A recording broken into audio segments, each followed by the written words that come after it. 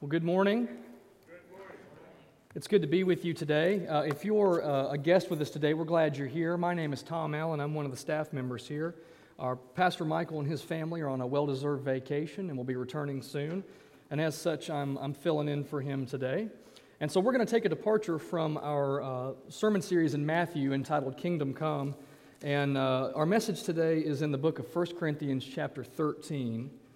So you can open your Bibles to chapter 13 of 1 Corinthians. If you don't have a Bible with you, the black-bound pew Bible in front of you will do. It's on page 959 and 960. And we're going to focus on the first 7 verses of 1 Corinthians 13 today. As you turn there, if you keep up with the news, one of the stories that has had a lot of coverage over the last few weeks in the media was a group of 12 boys and their soccer coach who were trapped in a flooded cave system in Thailand for nearly 3 weeks. In late June and the earlier part of this month, rescue teams from all over the world descended on Thailand and were trying to come up with solutions to get these 13 people out of a very dangerous and grave situation.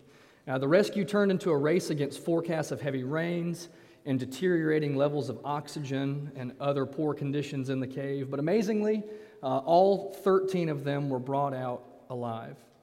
And during the rescue efforts, one of the things that got a lot of attention was billionaire entrepreneur Elon Musk volunteered help, including the donation of a small submarine-like craft that could be used to bring the boys out safely. And following the rescue, one of the rescue team members actually criticized Musk and accused him of seeking to use the submarine as a PR stunt. Musk has since retaliated against that person on Twitter and then later issued an apology for the baseless and critical things that he had to say about that rescue team member. And so Musk went from being seen as this generous philanthropist to being seen by some, at least, as a selfish and arrogant spotlight stealer.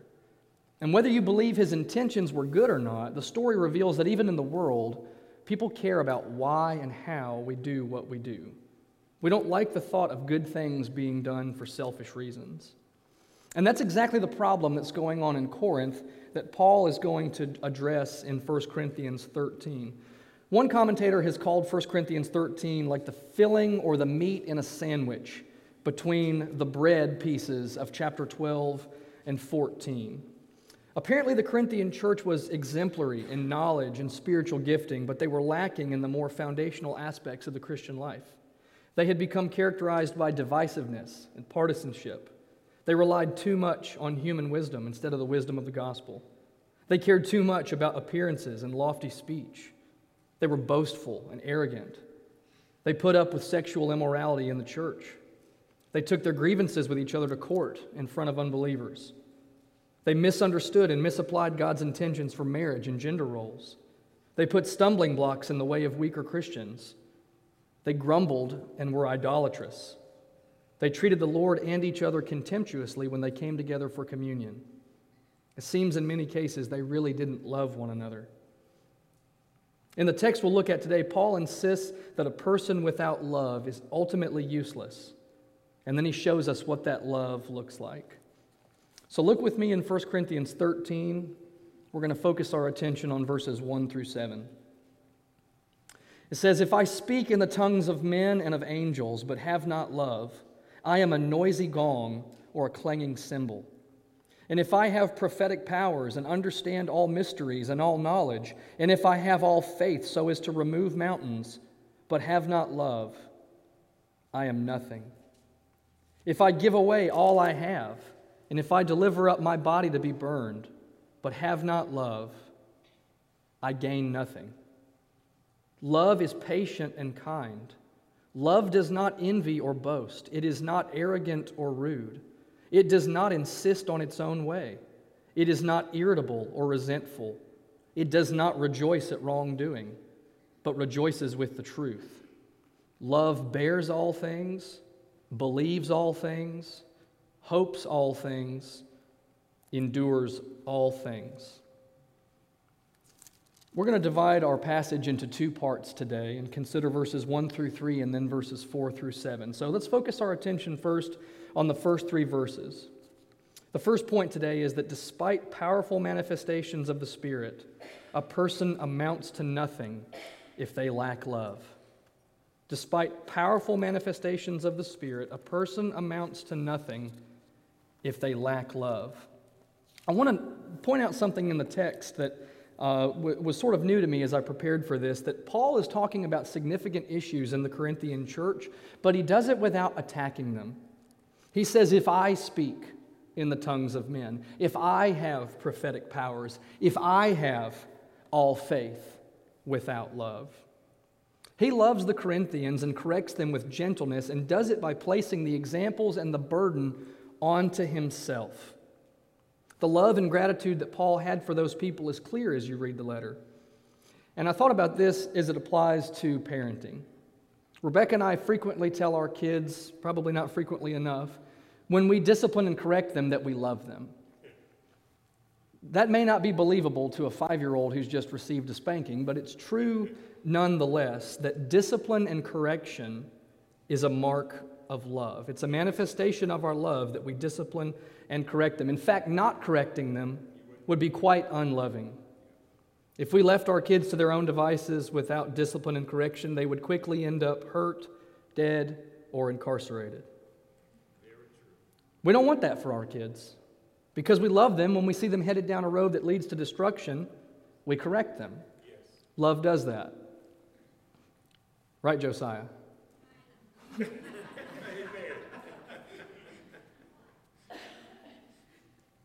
I parent even from the pulpit.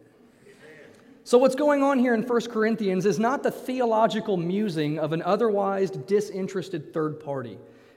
This is the real tangible love of a person for fellow believers. And rather than pointing the finger at them, if you speak in tongues, if you prophesy, if you have all faith without love, Paul turns the attention on himself and says, even if I speak in tongues, and even if I have all knowledge and all faith, and even if I give up everything I have in my own body to be burned, without love, he is nothing.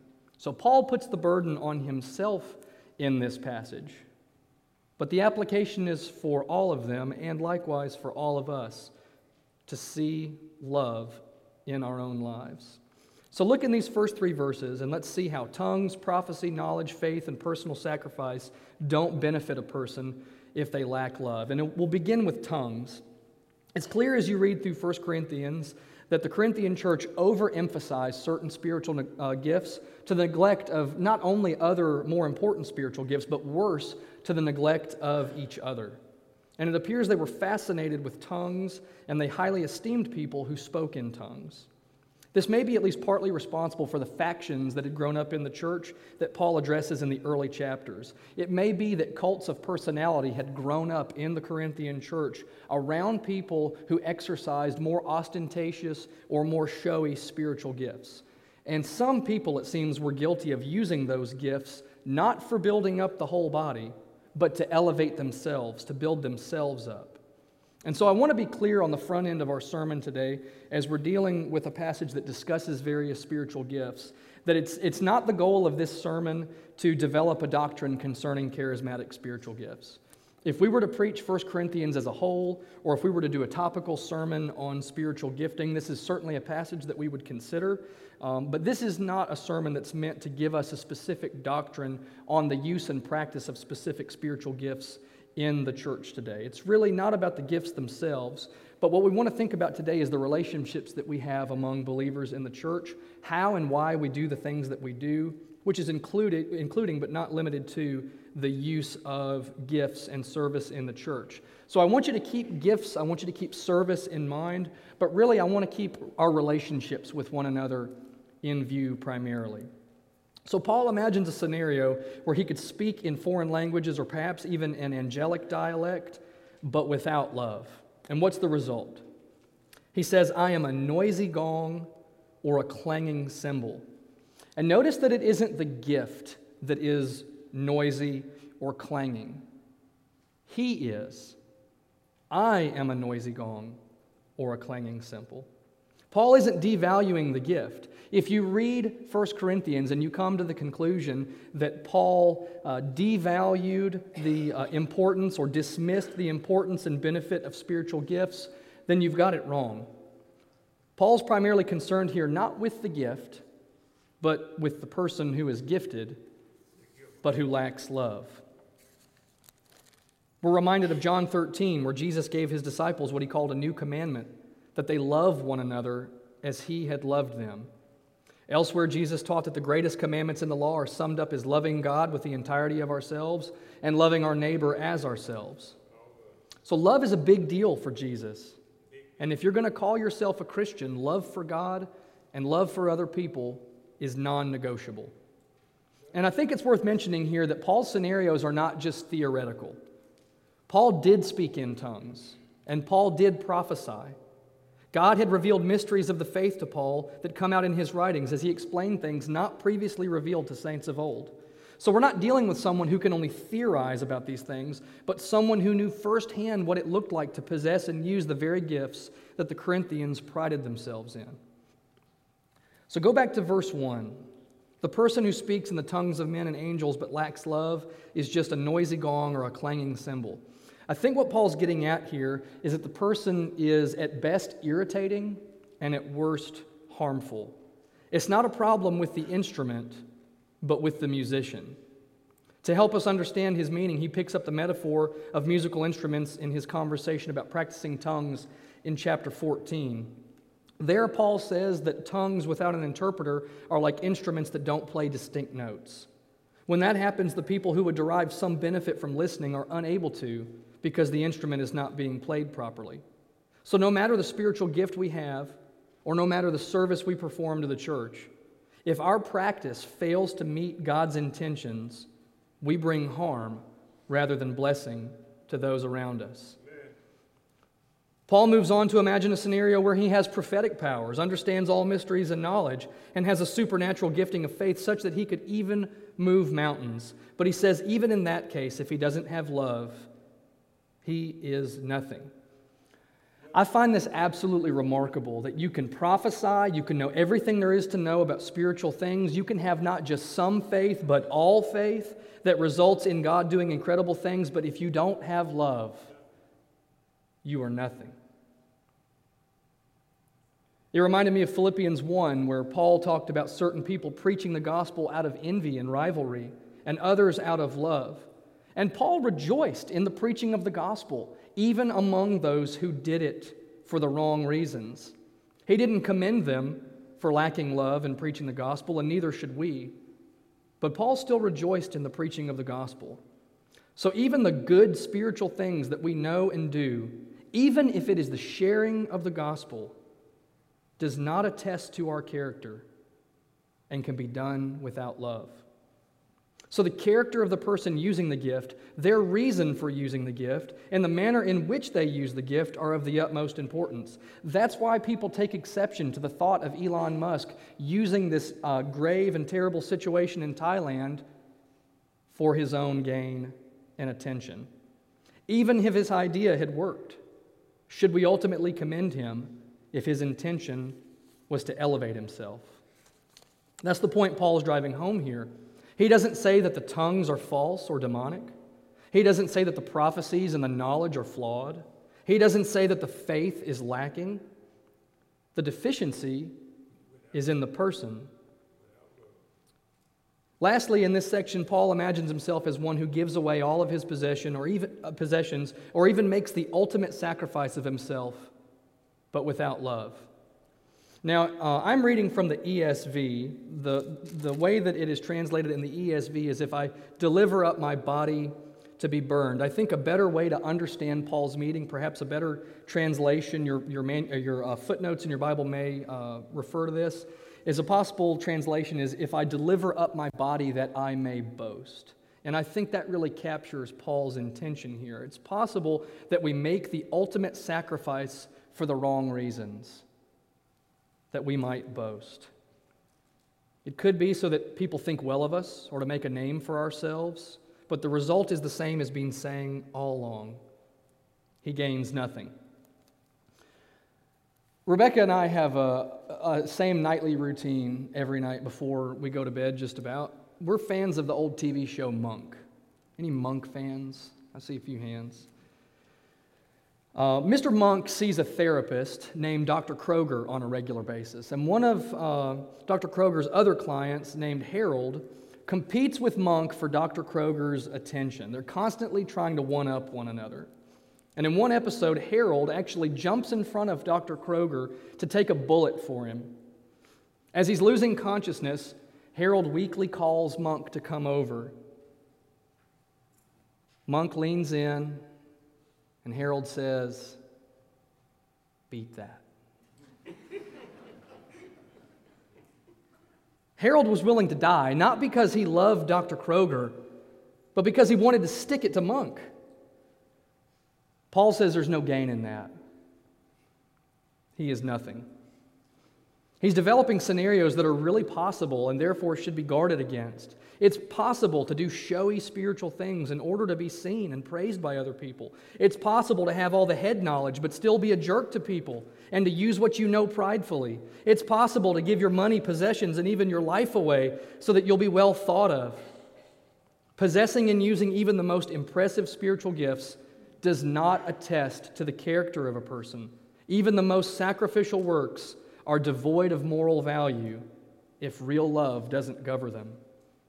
So as we look at our own lives, as we think about the relationships we have, and particularly those in the church, which are in view in 1 Corinthians 13, as we consider the gifts and talents we have and how we use them, we've got to think about whether or not love is the motivating and governing factor behind and underneath everything that we do. Now, some of us are guilty of not serving at all, which also ultimately comes from a lack of love that fails to build up the body. But this text is aimed more squarely at those who are using gifts and serving quite possibly in very visible ways. And the tricky thing is whether or not a person actually loves people is not necessarily discernible as they exercise their gift. You can teach a Bible study so that people will think you're spiritual and smart. You can cook a meal for someone and still slander them behind their backs.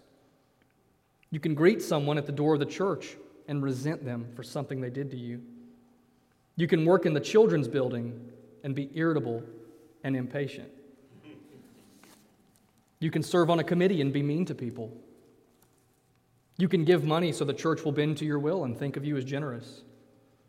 You could be a deacon and insist on your own way. You can be on staff at a church and be rude. I could preach this sermon about love and tell you the dangers of not having love and not have love. And if I do that, I am nothing. In the end, what we're seeing is that despite powerful manifestations of the Spirit, a person amounts to nothing if they lack love. We've got to look within and see what areas of our lives and relationships could be characterized by, I do this, or have this, or give this, but I do not have love, and therefore I am nothing. So it's natural for us to ask then, what is love, once we understand that love is necessary? It's not just part of the Christian life, it's essential and foundational. Love is at the heart of the gospel in God's grace to us in Christ. It's what enables us to love Him and others. So to fail to love is so egregious that the Bible tells us we're liars if we don't love others and claim to love God. Yes. So the second point is this: love cherishes and selflessly seeks the best interests of others. Love cherishes and selflessly seeks the best interests of others. In Greek, there are several words that are translated into English as love. And the one that Paul uses here in 1 Corinthians is agape. Now, I don't want to spend too much time trying to make hard and fast distinctions between those Greek words and their usage, for one, because I don't understand them myself, and two, I'm not sure that that's really Paul's emphasis here, is trying to get us to understand three or four different definitions of love. But we should be mindful of the fact that in Greek, generally speaking, there are different ways of communicating God's unconditional love for people and romantic love or brotherly love. for example. So when Paul uses agape here, he's picturing this kind of true, pure, abiding love that is the very nature of God himself. When John says God is love, in 1 John 4:8, he says God is agape. God has poured this love into the hearts of his people through his Spirit, that we might love him and love others with the overflow of his life-giving love. It's this kind of love that Jesus says if we have for him, we will obey his commands. This is the love that begins the list of the fruits of the Spirit in Galatians 5. This is agape. So this part of the text deals with the actions and affections of love at work. I like Sam Storm's definition of love, and I've borrowed part of it for today. You're going to see it behind me. Storm says, love is the overflow of our delight in God that joyfully cherishes and seeks the best interests of another, regardless of the cost to oneself. The overflow of our delight in God that joyfully cherishes and seeks the best interests of another, regardless of the cost to oneself. That kind of love is manifest in self-giving and seeks the good of other people for the glory of God. If I love someone with agape, then my joy comes from pursuing their joy, even at great cost to myself. And the fascinating thing is that what I gain in finding my joy in the joy of those I love is that those blessings far outweigh whatever I have to give up. Agape isn't characterized by begrudging other people, but by cherishing them so that their joy is my joy. I think this is why it makes sense when the Bible teaches on marriage for it to say that he who loves his wife loves himself. Or think about a person giving a gift. What does love look like? Love is not only evident in the action of giving the gift, but in the affections that produced a desire to give it, and the joy that you receive from seeing the person that you love enjoy the gift that you gave them. That's one way to understand Jesus saying, it is more blessed to give than to receive. Their joy is my joy. And love is meant to be on display across all relationships. It applies to other believers, to our spouses, to our kids, to our neighbors, and as we'll see in Pastor Michael's next sermon, even to our enemies.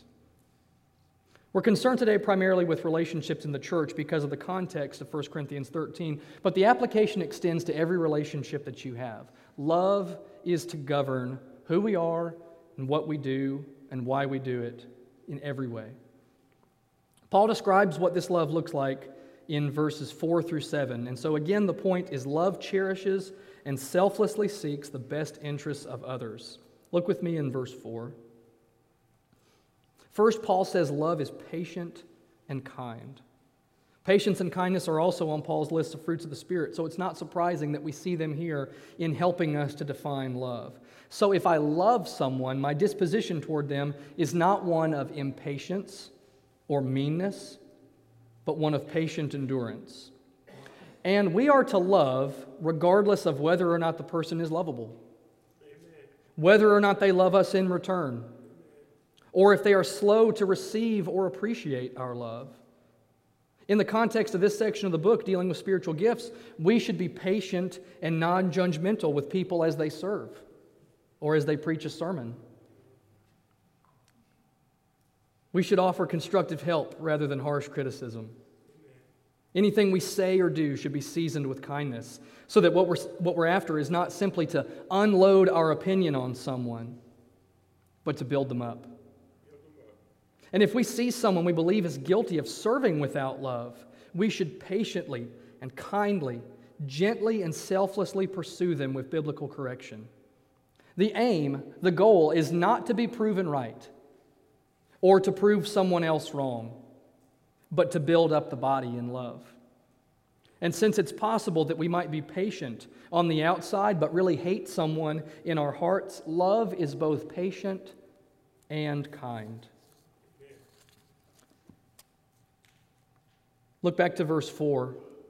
We're told that love does not envy or boast.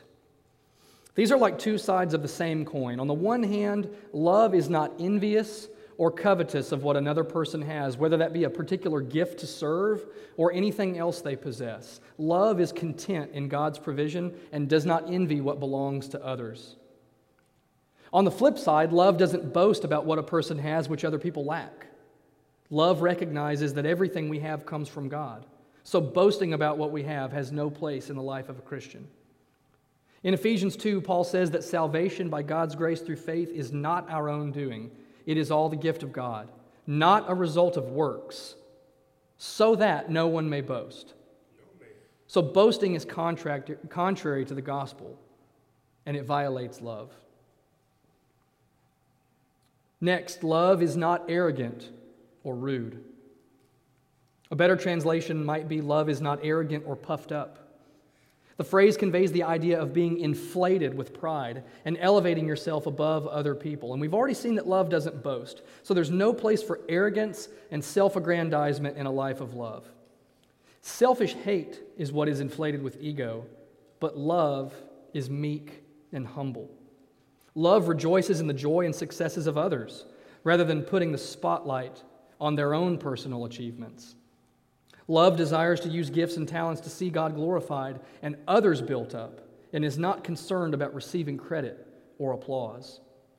Love is John the Baptist watching his ministry give way to Jesus and saying, "He must increase, I must decrease." Further, love does not insist on its own way in verse 5. Love is content to defer to other people, to set aside personal preference, to be second, and to promote others.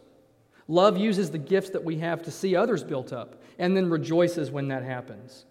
When Paul talks about spiritual gifts in Romans 12, it's interesting to me that he tells the people to use their gifts properly and to use them enthusiastically, and then he follows it up immediately by telling them to let love be genuine and to love one another with brotherly affection. Our relationships and service in the church should be characterized always by an others-first mentality. And we don't do this begrudgingly, but joyfully, because love says their joy is my joy. Yes. Next, love is not irritable or resentful at the end of verse 5. Another way to put this is saying love is not easily angered, and love keeps no record of wrongs. Ask yourself if you're the type of person that often has a nuclear, angry response at the ready.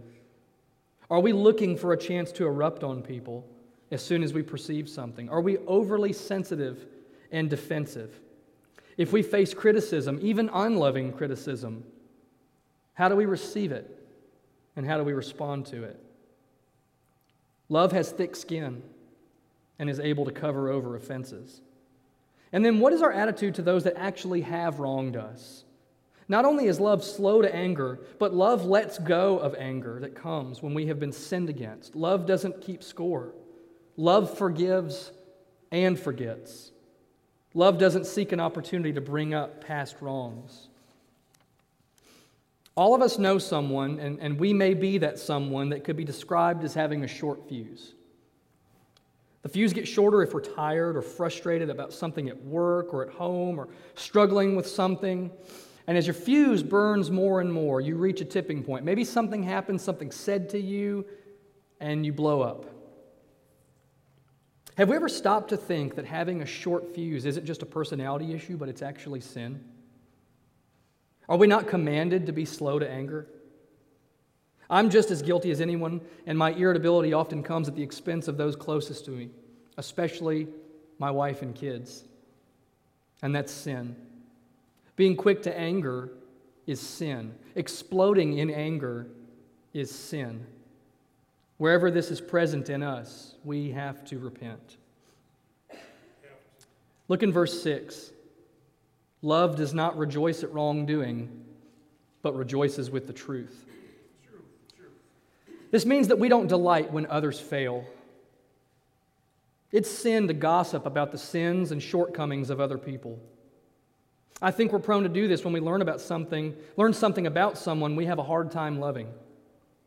We become validated in our lack of love when the difficult people in our lives fail. In fact, we might be hoping that they fail and fail publicly for that reason. How hypocritical are we to hate people we accuse of being hateful? When Pastor Michael preached on mourning earlier in the Kingdom Come series, we were taught that all sin should be mourned. What's our attitude when a difficult person in our lives does something sinful or foolish? Do we rejoice in that?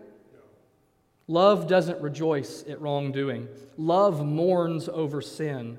The flip side is that love rejoices with the truth. Where truth is proclaimed or believed, love rejoices. Look at verse 7. Love bears all things, believes all things, hopes all things, endures all things. The last section here hits on how love endures difficult circumstances. I thought of Ephesians 4:2 that tells us to bear with one another in love. Love doesn't give up on people. Love assumes the best instead of the worst about people. Love chooses generosity over cynicism. Love doesn't jump to conclusions. Love has an optimistic outlook regarding other people and looks for and applauds the best in them. Lastly, love endures or always perseveres. Love doesn't quit, even in the most painful trials. Now, as I was preparing for this, I wanted to make sure I communicated that what we're advocating here is not a life of naive or wishful thinking. People are going to sin against you. I will sin against you. You are going to sin against people. We will have to have hard conversations with people.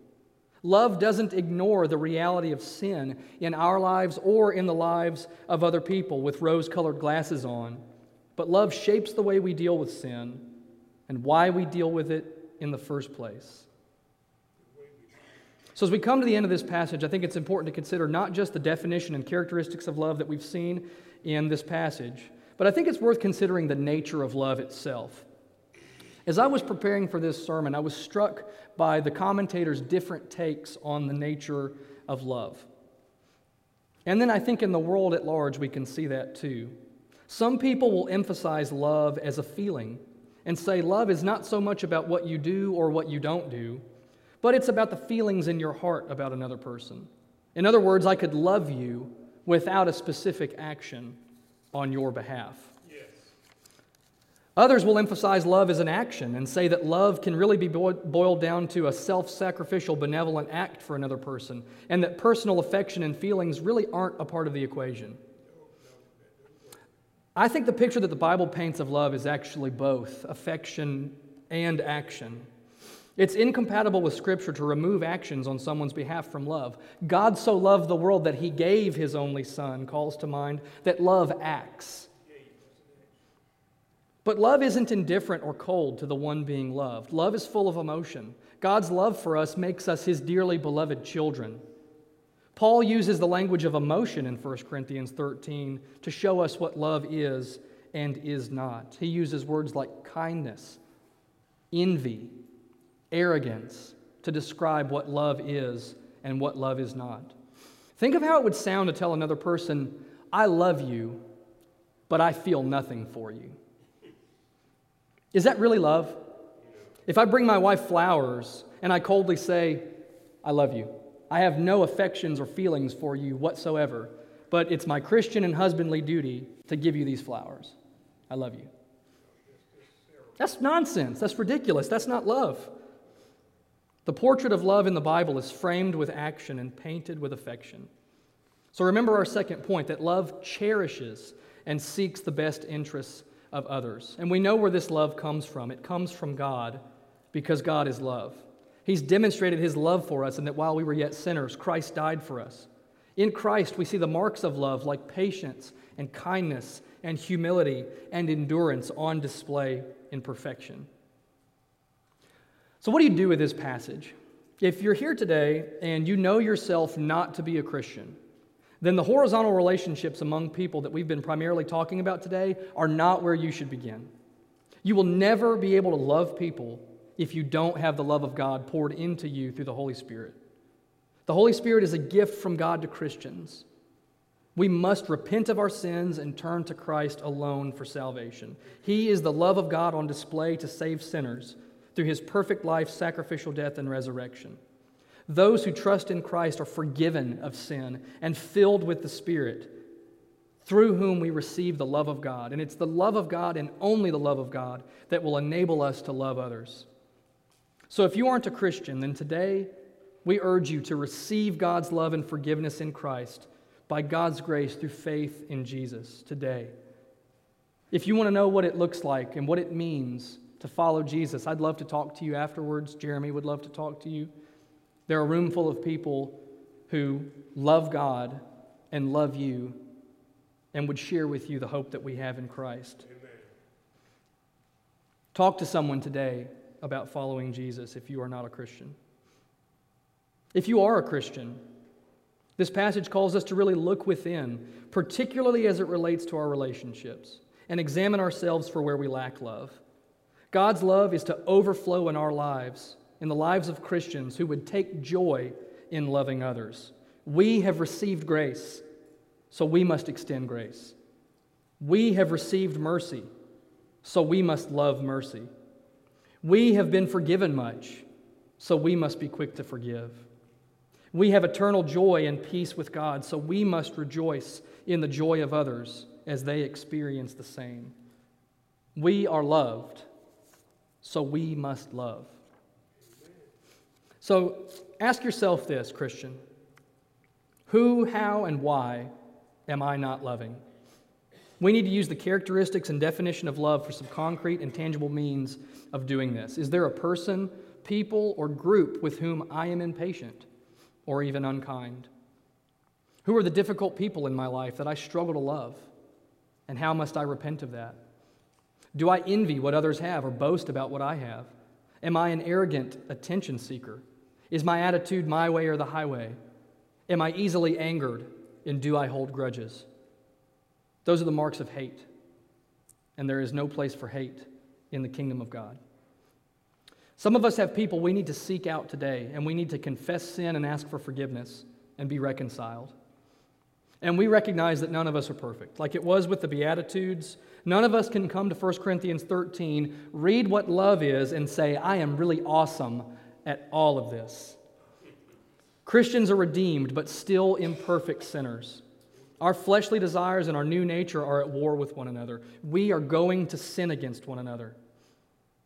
How many people have left a church or the church because they were under the false illusion that the people there would be perfect and not sin against them, and that they wouldn't sin against other people? Sin is real and it's going to happen. We're not going to love flawlessly and perfectly, but this is the standard of love that we're called to. Our love for God and others is the essence of the Christian life, Jesus says. If you disregard that, you disregard the gospel. So the stakes are high.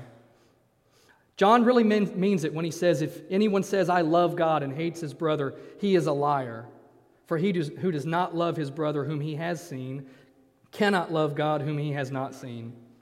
Whoever loves God must also love his brother. If your life is characterized by unrepentant hate of others instead of love, albeit imperfect love for others, then the Bible says that you are not a Christian. So whenever we see in ourselves the distance between who we are and who we ought to be if we're in Christ, and who we will ultimately be for all eternity in Him, we're called to repent, to seek forgiveness, and to pursue love in the power of the Spirit. So I want us all to take a minute now as we prepare to close to ask God to bring to mind situations or people in our lives where we are not loving. If you realize in so doing that you aren't a Christian, then I'm pleading with you today to be reconciled to God. Repent of your sins and trust in Jesus alone. All of us in here need to confess our lack of love for God and for each other. We need to pray that through the love of God that's manifest in Jesus and in us through the Holy Spirit, that God would transform us more into the image of Christ, and that as He does that, our actions and our affections for other people would be such that we will experience the truth of Jesus' words, that by all this all people will know that you are my disciples, if you have love for one another. This is what's at stake. Not only does love among Christians exalt Christ and benefit each other in the church, it shouts to the world the truth of the gospel. Do you want to glorify God? Do you want to be a blessing to those around you? Do you want people to hear and believe the gospel? Then love. Let's pray.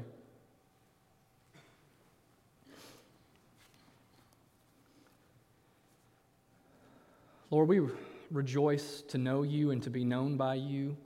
And when we come to your word and are confronted with our own lack of love, when I'm confronted with my own lack of love, my impatience, my unkindness, my pride and boasting, my selfishness, my insisting on my own way, my rudeness, my acts of service that I might be seen and praised. God, your word brings us to our knees before you. We are sinners. We do not love as we ought. Not one of us in here does this perfectly. We thank you, God, for the assurance of salvation, that if we are in Christ, that these sins are not ours to bear, but they have been borne in the body of Christ on the tree, that we might die to sin and live to righteousness, that we might live a life of love for you and others. God, we recognize that this is impossible in our own strength. This love comes from you. It's out of the overflow of love that you've poured into our hearts that we have anything loving to offer to those around us. God, we thank you for doing precisely that, that in Christ you have filled us with your Spirit. You have poured the love of God into our hearts. And so, God, help us as we think about your word today to know what love is and what love is not, to recognize the folly of living a life without love, that we are nothing and gain nothing and amount to nothing, even if we do the most impressive and showy spiritual things apart from love. Teach us patience and kindness. Teach us meekness and humility. Teach us what it means to put others first, to defer joyfully and not begrudgingly, to take joy in the joy of others, to not seek applause or praise or fame, even for the most self-sacrificial things we might do. God, help us to keep our eyes set on you, and in so doing that we would love you and love others with a kind of love that can only be explained by the fact that we are your disciples. Let our love for one another, God, be a gospel witness in this community and to the ends of the earth, that people who are in and among us would see this love and desire it for themselves, that they might know you, that they might receive your love, be filled with your love, and extend that love here and to the ends of the earth. The gospel is at stake in these things, Lord, and so we pray that you would impress the gravity of these things onto our hearts. God, we thank you for the great love that you have for us. We have not first loved you. You have first loved us and given your Son for us. And so it's in his name that we ask these things. Amen.